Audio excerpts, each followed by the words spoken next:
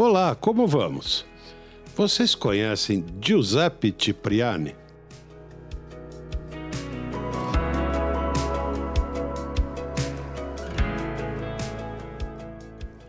Esse cara foi um cara incrível. Ele fundou um bar em Veneza chamado Harry's Bar, onde foram criadas verdadeiras legendas da culinária. E ele tinha um hábito curioso.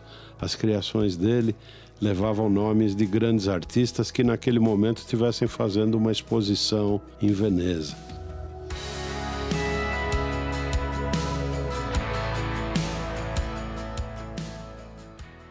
Foi assim, por exemplo, com o drink Bellini, aquela mistura de champanhe e purê de pêssego, e nesse outro caso que eu quero contar para vocês.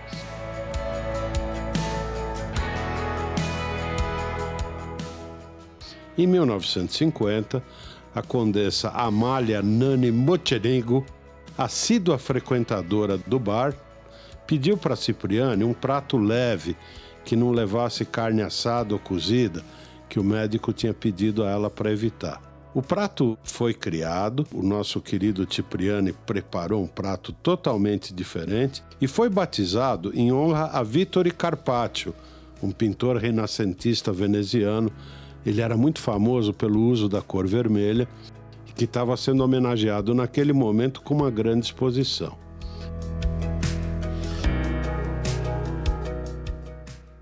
A questão toda do carpaccio, que são as finíssimas fatias de carne, né? A dica é sempre você usar um bom corte de carne, resfriá-lo, quase congelá-lo, e aí sim passar na máquina para tirar as fatias mais finas possível. Mas a questão toda é o molho.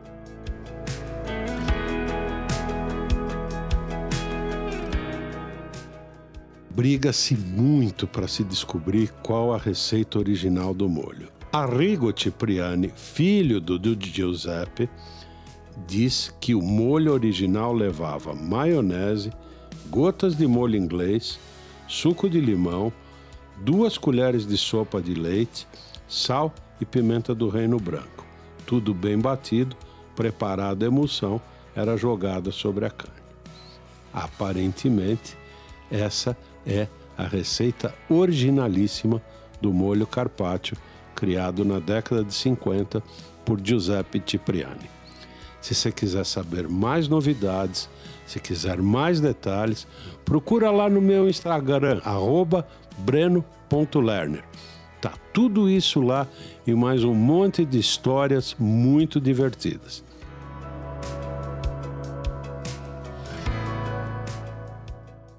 A gente se vê no próximo Papo de Cozinha.